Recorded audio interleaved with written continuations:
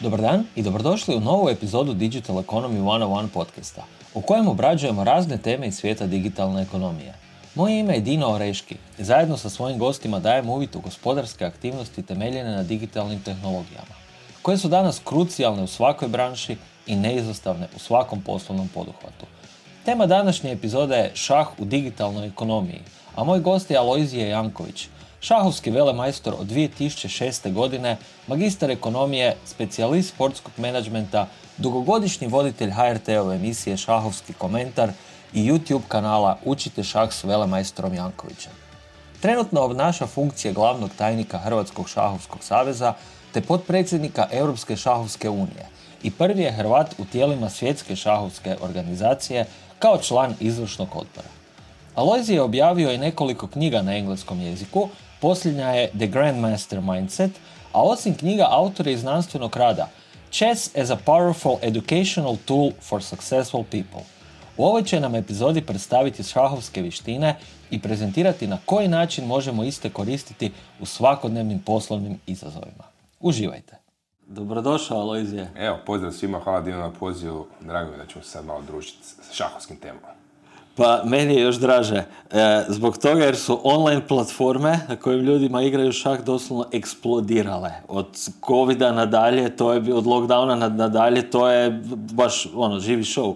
Chess.com ima, ako sam dobro vidio, 100 milijuna registriranih korisnika. 150 su prešli nedavno od 150. onog The Queen's Gambita momenta plus još COVID times su došli do 50, što se smatralo tada wow, pa onda 100, pa onda 150 milijuna i to je ono što ja uvijek spomenem kad ljudi kažu, znaš, ne znam, na svijetu igra toliko i toliko neki sport i onda ajde daj nekakve fakte, onda kažu, pa mi smo to računali na prosječan broj ljudi, pa onda koliko ih, ne znam, igra u klubovima, pa je zaključak da je toliko. A ovo je baš egzaktan podatak gdje se ljudi 150 milijuna registriralo, ostavilo svoje neke podatke, ušlo u neki sustav, znači vrlo onako respektabilna brojka. A ima još koja platforma? Ima ih više. Chess je recimo neka platforma koja također okuplja ljude. Malo je onako rudimentarnija, ali je non-profit. Osnovao je jedan Francuz u Kanadi, on ne želi oglase, ne želi komercijalu, to je onako vrlo zanimljivo. Jer Chess.com je stvarno onako komercijalna platforma, okuplja sve više ljudi, ulaže u turnire, u financije, ali Chess je ono, evo, ja vam dajem platformu, dajem vam neke resurse, a vi se igrajte šaha i onako to je nešto što danas malo čudno da nije onako business oriented. Istina, da. Sad, ljudi igraju šah online, a ljudi igraju šah i offline i jedna i druga igra ljudima pomaže. Sad, ti voliš spominjati ove šahovske vještine koje sam tu popisao, analitičke vještine, koordinacija resursa, preuzimanje inicijative, rješavanje problema i kreativnost, konstantno donošenje odluka, timski rad, kalkulacija rizika, pregovaranje, nošenje s emocijama, taj menadžment i bolja memorija.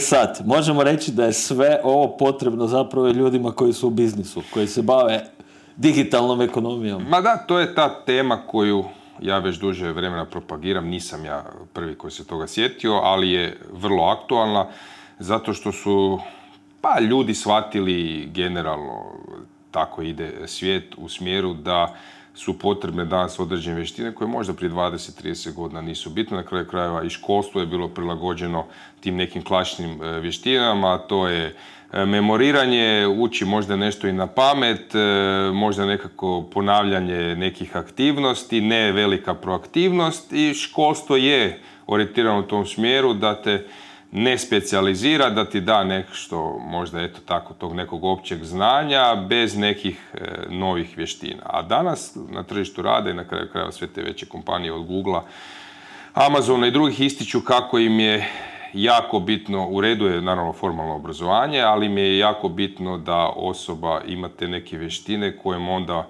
oni od nje mogu dobiti u nekim zahtjevnim situacijama ono što je bitno, što je kreativnost, što je nekakav istraživački rad, što je znanje nošenje sa stresom itd. Ono sad što si spomenuo je apsolutno točno, tu ima jako puno stvari. Nije šah jedini alat koji može poboljšavati te vještine, ali je vrlo lako dostupan u školama, u generalno ovo što si spomenuo, online resursi koji su stvarno sada ogromni.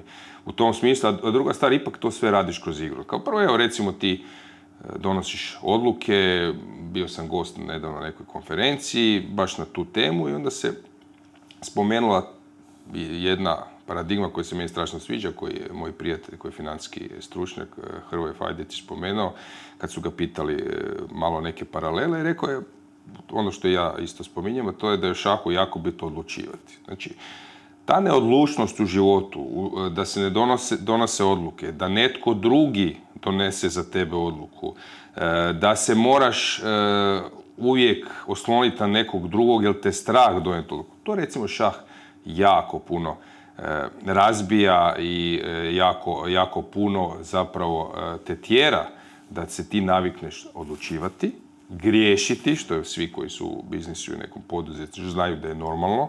Ti iz postojećih informacija donosiš najbolje odluke, kasnije se može pokazati da su tvoje informacije u startu bile možda krive, ali ti si sa time što raspolažeš pokušao donijeti odluke. Sad da se vratim samo na to što sam htio spomenuti vezano s financije. Znači, u šahu ako ti ne kreneš odlučivati, znači čekaš, što će se dogoditi? Znači, dogodit će se da će protivnik krenuti prema tebi, razviti svoje figure, uzeti prostor i zadati ti udarac. Sad, ako povučemo paralelu sa financijskim sektorom, to bi bilo kao da ti imaš imovinu, znači šahovske figure su određena imovina i ti s njom ništa ne radiš. Što će se dogoditi sa tom imovinom? Ko je taj protivnik koji ide prema tebi? To je inflacija. Znači, tebi će inflacija u nekom trenutku zbog tvoje neodlučnosti doći zakucati na vrata i tvoju neodlučnost kazniti. To je ta, recimo, jedna onako zgodna paralela koja ima jako puno. Znači, ti moraš krenuti u nekom smjeru, pa makar i pogriješiš, ali taj proces donošenja odluka je jako bitan. Sad ovo što si spomenuo puno tih faktora, shvatio sam kad sam se malo manje bavio svojom karijerom, kad sam završio praktičnu karijeru i kad sam više ušao u možda nekakav poslovni svijet, sam shvatio da te neke vještine koje sam ja dobio kroz šah, ja sam očekivao da imaju i drugi. Znači, od tog odlučivanja, od strategije, recimo da si ti u nekom sporu ili u nekakvom konkurentnom modelu, da ljudi ne razmišljaju previše o protivniku, o drugoj strani, o svojoj perspektivi. Meni su to bili normalne stvari, analitičke stvari, da recimo neke svoje poteze proučiš i tako dalje. I onda sam shvatio da to baš i nije tako. I onda sam vidio koliko tu prostora ima za taj mindset malo, poboljšati i možda učiniti bolje. A da li bi onda rekao da su danas poduzetnici, pa i općenito ljudi koji su na menadžerskim pozicijama, preopterećene figure?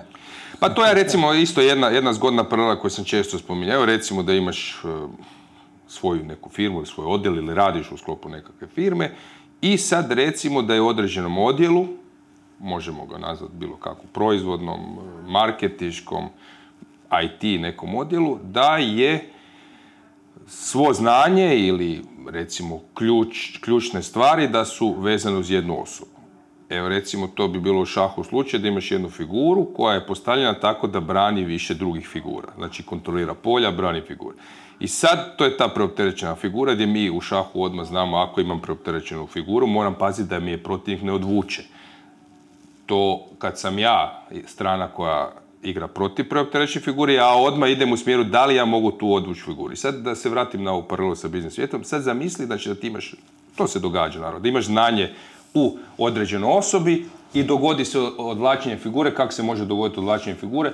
Pa boljom ponudom, pucanjem tog zaposlenika i tako dalje. I nakon toga što se ta figura odvukla, tebi na jedanput pozicija se raspada ti se odjel. I sad kad si ti na nekakvom većem nivou, ti onda shvatiš da ti moraš, da ovisiš o toj preopterećenoj figuri, da ti moraš razmišljati o tom problemu prije nego se dogodi.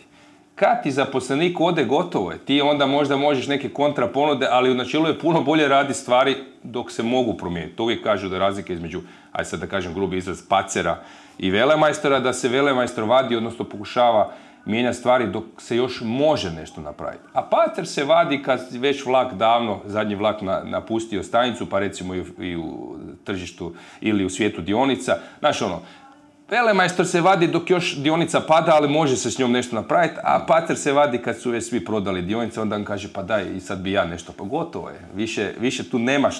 To hoću reći, znači ta introspektiva da malo razmišljaš možda o tim figurama kroz igranje šaha, vidiš tako bi ja mogao razmisliti malo i o svojoj tvrtki ili recimo ako si ti neki kompetitor pa vidiš da je neka ključna figura kod tvog protivnika pa možda ju privući sebi i tako dalje, nakon toga taj konkurent možda nije toliko jak. Znači tu sad ima puno tih paralela koji su meni onako prirodne. Ne kažem ja da je šah jedini alat, ali može biti vrlo zgodan da dođeš do tog mindseta da imaš taj način razmišljanja koji ti onda može pomoći u puno stvari. Evo. A baš si upravo o tome napisao u uvodu svoje knjige, da je Grandmaster Mindset, je tako? Da, knjigu sam napisao, knjiga je više ipak vezana za šahiste, znači za neke koji već igraju šah, ali je bio cilj prikazati, znači često se knjige pišu gdje se uzmu neki primjeri i primjeri se analiziraju, ali nema tog osobnog štiha. Znači, ja imam svoj nekakav mindset koji nekim stvarima može biti, možda je čak i malo i dogmatičan, tvrdoglav i tako, ali ipak je jako bitno da ti imaš tu neki način razmišljanja. Jer kad ti imaš taj alat sa sobom, način razmišljanja, onda se ti prilagođavaš puno lakše i problemu i drugoj situaciji, uzimaš neke modele ponašanja uspješnih ili neuspješnih, pa poslije ih analiziraš pa se prisjećaš da ti je to i to odvelo tu i tu. Ali kažem, ono što odlikuje jako dobrog igrača u šahu, mu može puno više možda pomoć izvan šaha, zato što je sam natjecateljski dio ipak onako strukturiran, boriš se sa ljudima iz cijelog svijeta i tu možeš biti u šahu malo bolji ili malo lošiji, ali ove vještine kad ih prebaciš iz nekog uskog natjecateljskog dijela šaha, kad ih prebaciš u neko neograničeno područje kao što je poslovni svijet, onda vidiš koliko možeš te neke svoje vještine iskoristiti, da si uštediš vrijeme, da si efektivniji, da proaktivniji, da možeš biti bolji od drugih i tako dalje. Zato kažem, mislim da je šah jako dobro sredstvo koje u današnjem vrijeme, uz pomeni neku fizičku aktivnost ili jednostavno brige o vlastitom zdravlju, može biti jedno sredstvo koje će, sad to je samo jedan aspekt šaha, ali ima ih puno i od networkinga, socijalizacije i tako dalje, ali koji može biti nešto što će te naučiti da svaku situaciju odmah analiziraš, razmišljaš koje su dobre stvari i da to ide u smjeru donošenja odluke. U šahu je stvar da ti možeš odigrati samo jedan potez. Ja sam igrao puno partija u kojoj mi se u nekom trenutku 2 poteza čine dobro. Recimo da imamo za izabrati neka akvizicija pa 2 tvrtke. Ali ti moraš sebe dovesti do situacije da negdje prepoznaš taj mali detaljčić, tih 1% koji će tebe prevagnuti u smjeru nekog drugog. Pa makar bio možda i u krivu, ali cilj je da sa postojećim informacijama ti donosiš najbolje odluke. Naravno da bi ja danas kad bi vrtio film, ili možda vjerojatno i ti osobno, kad bi vrtio svoj film prije 5 godina, 7 godina, 10 godina u kojem si neke stvari radio, privatno, poslovno, da bi sad iz današnje perspektive, kako to zovu, reminiscencija je nekakva analiza kada neke stvari, kad u onom kombreju uzme onaj kolač, pa se danas sa današnjim razmišljanjima sjeti se neki drugi. To može biti parfem ili bilo šta, pa se sjetiš kako sam kao mlad neke stvari drugčije gledao. Ali u tom trenutku ti misliš da si najbolje radio što možeš. Evo. Da, a uvijek je onda bitno sagledati te sve faktore. Da. Na ploči i izvan ploče, pogotovo ako poznaješ protivnika, možeš recimo predvidjeti, znaš s koje škole je došao, znaš otprilike prema prijašnjim partijama kako igra. Tako da izrazito je važno zapravo poznavati protivnika, a u ovom našem kontekstu poznavati tržište. Da, ljudi recimo misle da to može uvući paralelu i među najboljim sportašima na svijetu, od Luke Modrića do možda i nekakvih ljudi koji su u financijskom sektoru, Buffetta i tako dalje, da je stvar da on u svakom trenutku ima rješenje. Znači, lako je njemu, on može naći u svakom trenutku najbolji potez. Ljudi misle da je više se baziraju na egzekuciju, a podcjenjuju, odnosno manje možda su svjesni koliko je jako bitno prihvatiti informacije. Znači, razlika između tih ljudi da puno više uzmu informacija, dođu do nekog zaključka i onda traže rješenje. A ljudi misle da oni odmah imaju rješenje. Ne, nego on brže, to bi bilo recimo da uzmemo nekakvi financijski izvještaj, brže ga analizira, nađe slabu točku i tu shvati, ovdje je ključ. Tako je u šahu u poziciji, tako je vjerojatno i u nekim vrhunskim sportovima gdje igrači vide neku situaciju i zna, tu treba ići rješenje. Ali puno brže procesuiraju faktore.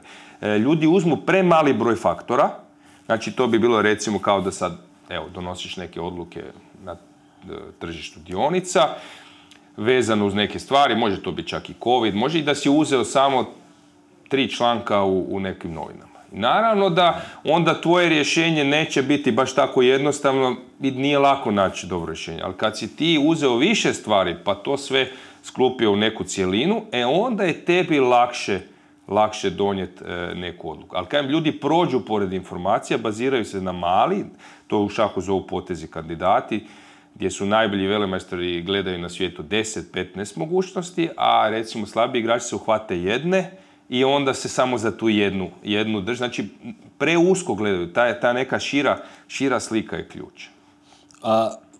Takli smo se kratko i edukacija. Znači, prije kad smo pričali, ti dosta educiraš ljude o šahu i ti i ja smo dosta po konferencijama, što biznis, što šahovskim, što marketinškim. Koliko je važno, bitno, kontinuirano učenje? Što u šahu, što bilo svemu u životu? Kao prvo teško je početi. Ljudi uvijek se naravno opravdano plaše ili smatraju kako ću ja u to nešto ući, imam premali prag znanja na početku. Ali samo je stvar krenuti. Kad ti kreneš, koliko nakon nekog vremena već si u hodu, onda kad gledaš sa nekim odmakom kako si malo znao na početku, a kasnije to može biti strani jezik, to može biti neka nova vještina, to može biti šahovska igra. Znači, prirodno se bojati nekog nepoznatog, ali kad uđeš u nešto, to je kao da ti se neki novi mišići u mozgu, kao da ti se nešto novo razvije. To je kao da sad kreneš igrati tenis sa lijevom rukom. Naravno, ali mozak bi se prilagodio, mišići bi nešto otvorili. Znači, to je prirodno da je u startu borba, ali onda najedanput da se počneš razvijati. Što se tiče učenja, naravno da ne treba biti totalno svestran. Ne stigne čovjek sve u životu, pogotovo danas ljudi koji su specijalizirani, rade neku stvar. Ali zašto ja propagiram da je šah zgodan? Zato što je cilj da ti malo tu perspektivu. Na tim predavanjima ljudi često očekuju, dođu na predavanje, sad očekuju da ćeš ti u sat vremena njima reći, evo ja sam sad velemajstor, ja ću doći na predavanje, imao sam predavanja u raznim tvrtkama u kojima sam pokušavao malo motivacijski za djelatnike. Ono što me uvijek veselo da bi na kraju rekli, evo ovo nam je bilo super, baš vidjeli smo puno paralelnih događaja koje mi imamo vezanih za sad ovaj isti način razmišljanja i tako. Ali cilj je da ti malo počneš drugčije stvari gledati koje možda si prolaziš pored njih, koje si podcijenio, koje možda ti mogu otvoriti neke stvari. Znači, cilj igranja šaha je, ipak je to i neka vrsta razbjege, ali da ti kroz razbjegu shvatiš da ti nešto stvaraš, da griješiš, da učiš, da naučiš i onda da budeš zadovoljan s onim kako napreduješ i kako si nešto postigneš. Zato kažem, u tih sat, dva, evo što si rekao, na konferencijama, cilj je meni pokazati paralele, pokušati da se nešto sagleda na drugčiji način, to je ta neka introspektiva, pokušati ljudima motivirati ih da naprave neki iskorak, idem napraviti nešto. Ne leže moji problemi samo u startu, okolnostima iz kojima sam došao, ograničenjima koje imam. Dosta mogu ja sam napraviti, ako dignem svoju nekakav, i način razmišljanja i kreativnosti sve. I ovo mi može biti neki okidač koji će me motivirati da kad radim neki posao, da bolje donosim odluke, da se bolje nosim sa problemima i da tražim rješenje.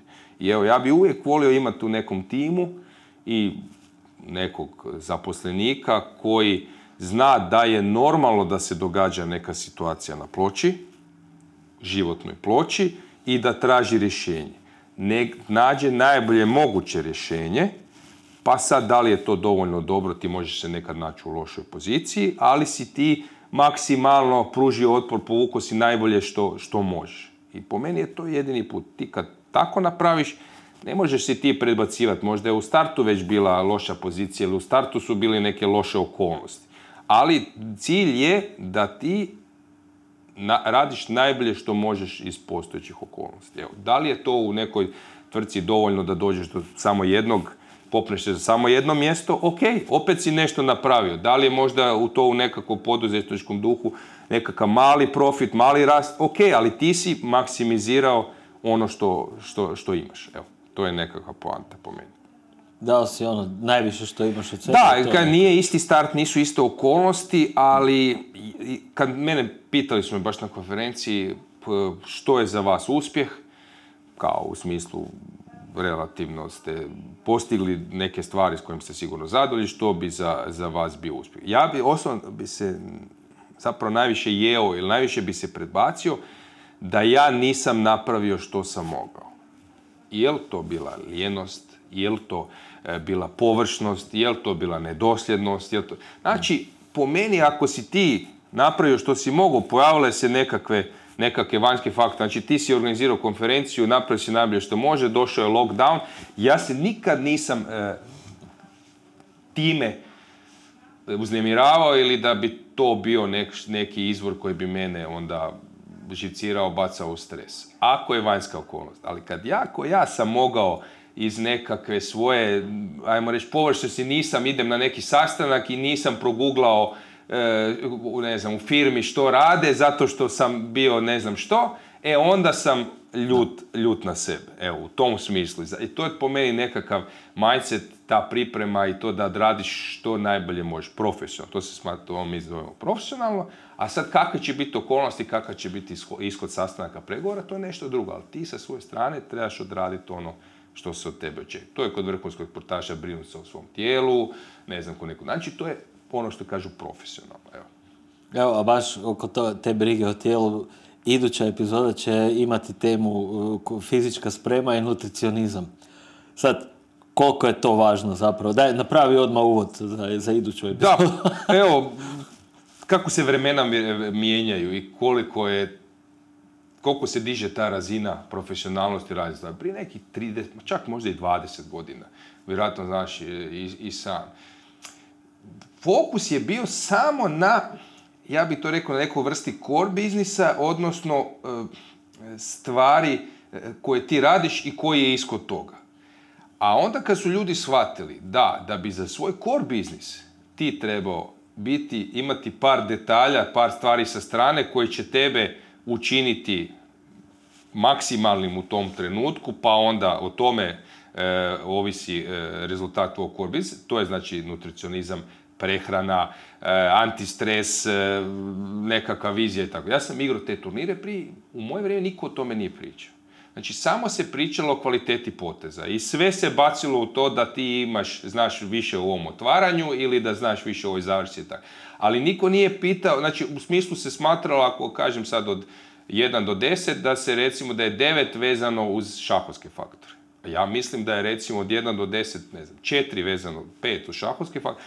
1 je uz motivaciju, 1 je uz zdrav život, 1 je uz nutricionizam, 1 je uz sportski život i tako dalje. I to čini onda tih 10.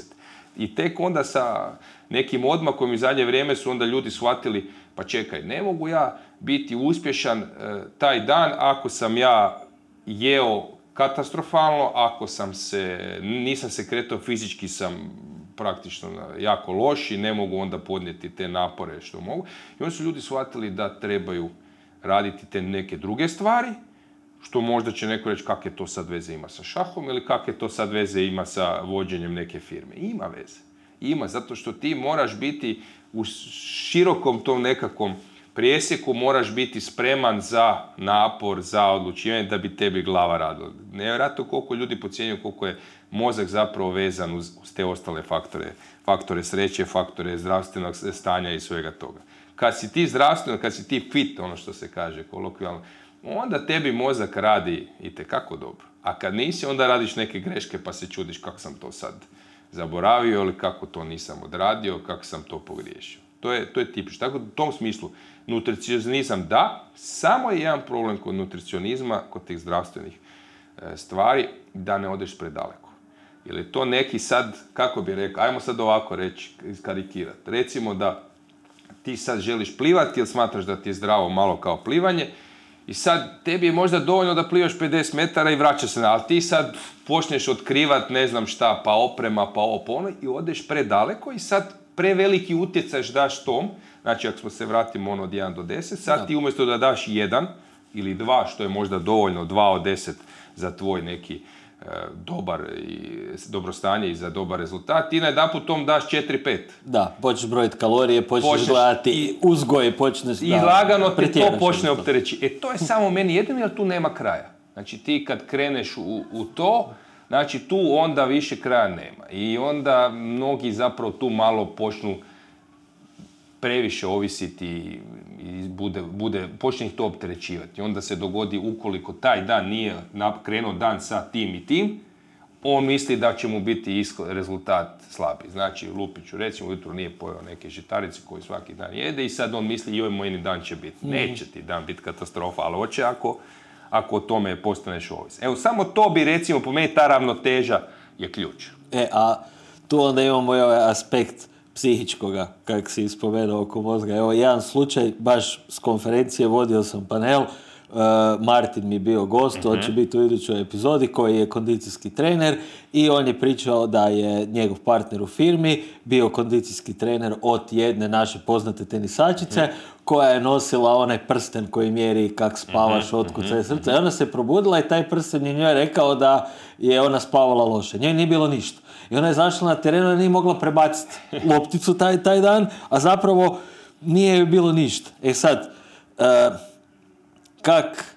kak znati zapravo, kad je vrijeme za kompromise, kad je vrijeme da zamijenimo dame, možda, ok, neću raditi s ovim klijentom jer me previše opterećuje ne samo u financijskom nego i u mentalnom smislu, pa ću se radije posvetiti postojećim klijentima s kojima mi je dobro, hoću li ići na nekakve vježbe disanja, na meditacije, što god mi paše. Kako prepoznati taj moment? Recimo, to je zanimljivo u šahu kada igraš partiju. Ja sad tu ne pričam o kartanju, karikiram, pa da je šah na razini kartama, pa sad mi ubijamo vrijeme dok čekamo, ne znam, avion ili trajekt. Ja sad tu pričam o nekakvom onako natjecanju na ozbiljnom razini.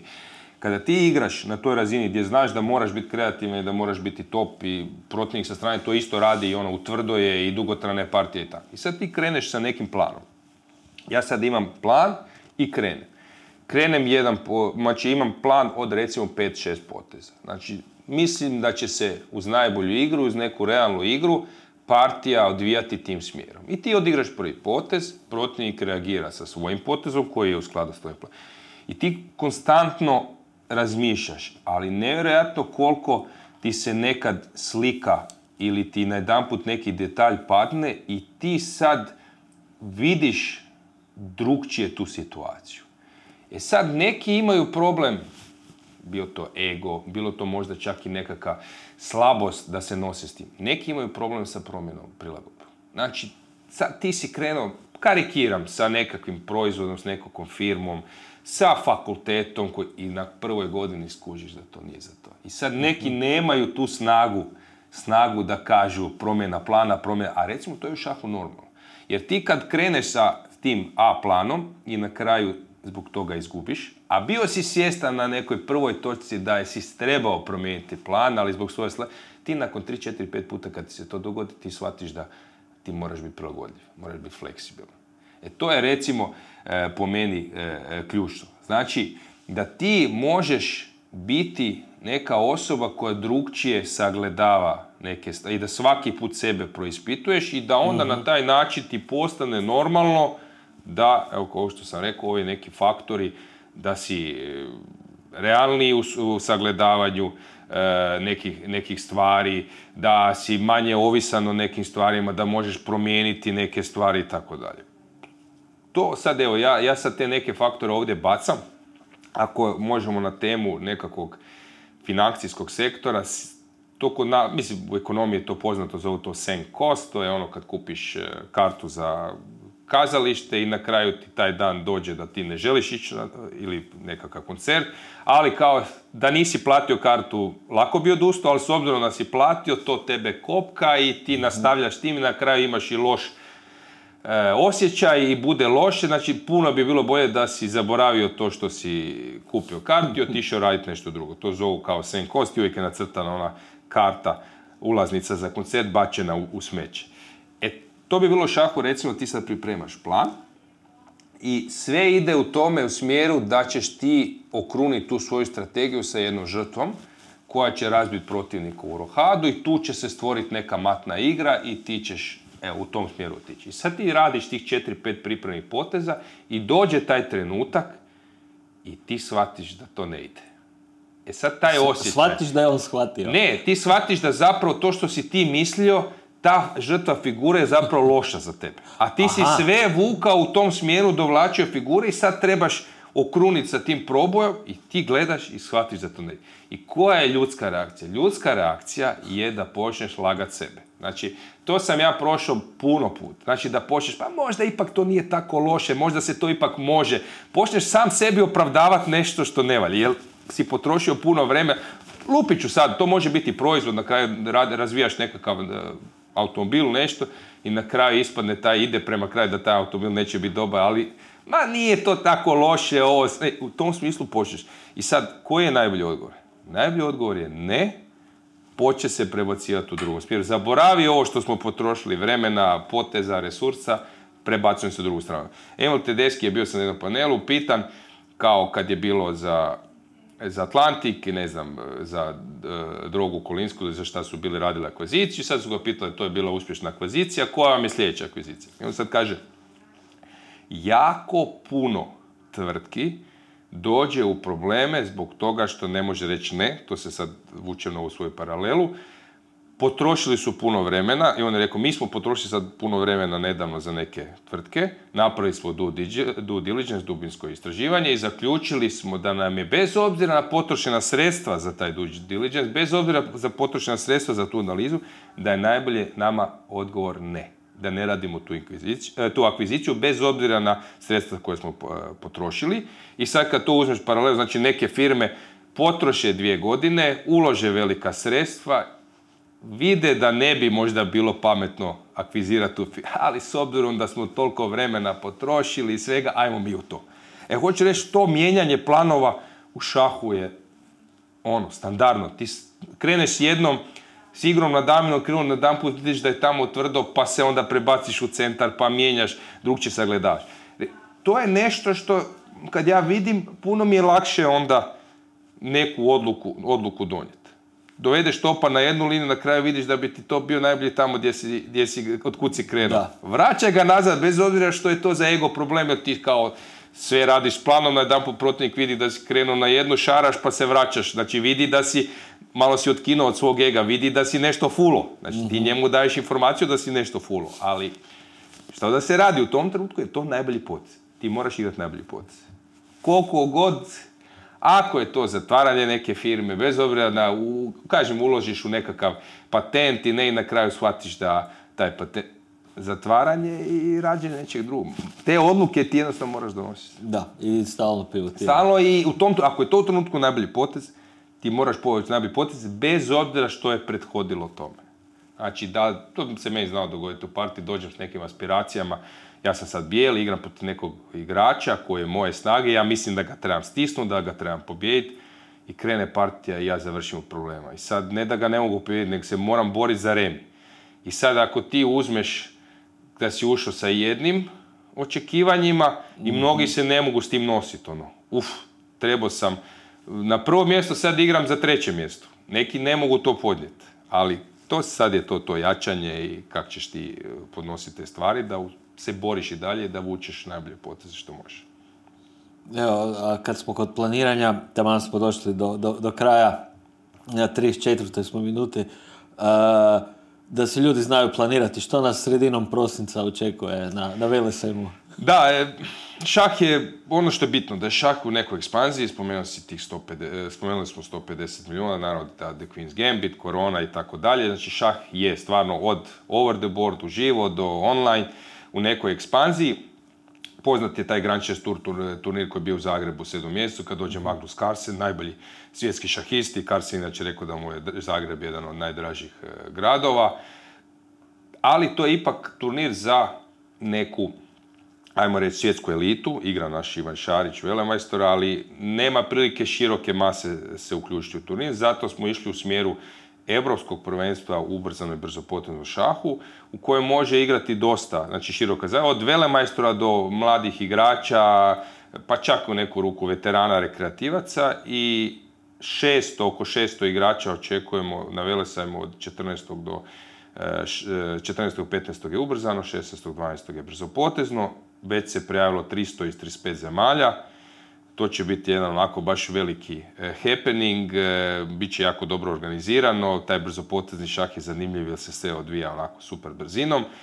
Nadamo se da će biti dobro i iskomentirano, da bi napravili live prijenos i tako dalje. Tako da u tom smislu, evo, šah u Hrvatskoj je tu, znači nije daleko, blizu je, oko nas se događa, i ovim putem evo pozivam sve da izvade onako te stare šahovske ploče ako ih imaju negdje što su sa djedovima igrali ili susjedima ili na plaži, da se malo aktiviraju, jer šah je, evo, stvarno dobro sredstvo za napredak. Super. Vidimo se onda tamo. Hvala ti puno. Evo, hvala na pozivu i evo, pozdrav svima. Hvala i svima vama što ste nas slušali. Vjerujem da vam je bilo od koristi. Pratite i dalje Acast kanal Digital Economy 101 i ne zaboravite kliknuti subscribe na vašoj omiljenoj podcast platformi, jer nam uskoro slijedi nova epizoda.